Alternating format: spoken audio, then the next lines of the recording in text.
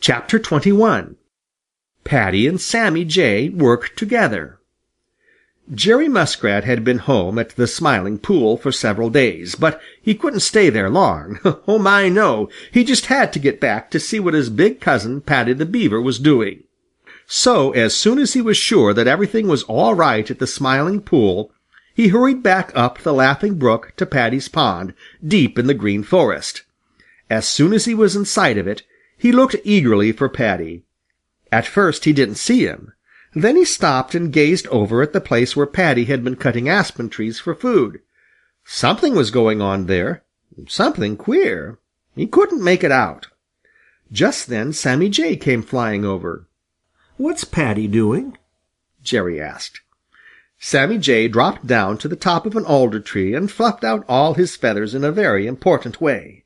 "Oh," said he, "Paddy and I are building something." "You, Paddy and you?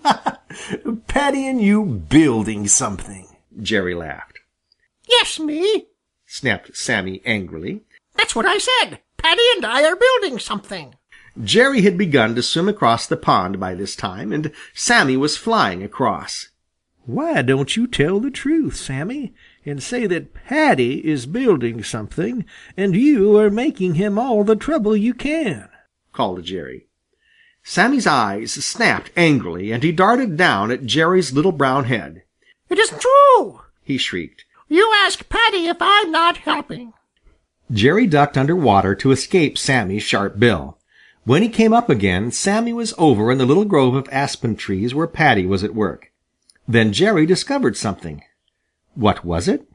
Why, a little water path led right up to the aspen trees, and there at the end of the little water path was Paddy the Beaver hard at work.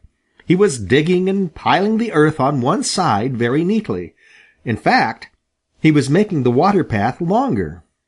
Jerry swam right up the little water path to where Paddy was working. "Good morning, Cousin Paddy," said he. "What are you doing?" "Oh," replied Paddy, "Sammy Jay and I are building a canal." Sammy Jay looked down at Jerry in triumph, and Jerry looked at Paddy as if he thought that he was joking. "Sammy Jay? What's Sammy Jay got to do about it?" demanded Jerry. "A whole lot," replied Paddy. "You see, he keeps watch while I work. If he didn't, I couldn't work, and there wouldn't be any canal.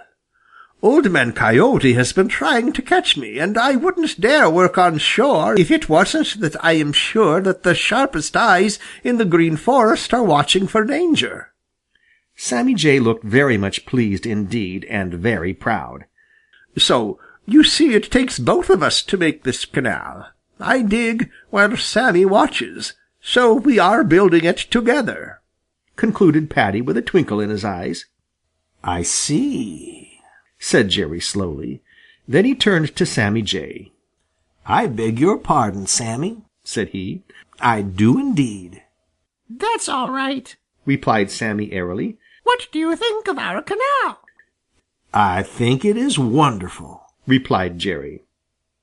And indeed it was a very fine canal, straight, wide, and deep enough for Paddy to swim in and float his logs out to the pond. Yes, indeed, it was a very fine canal. End of chapter 21.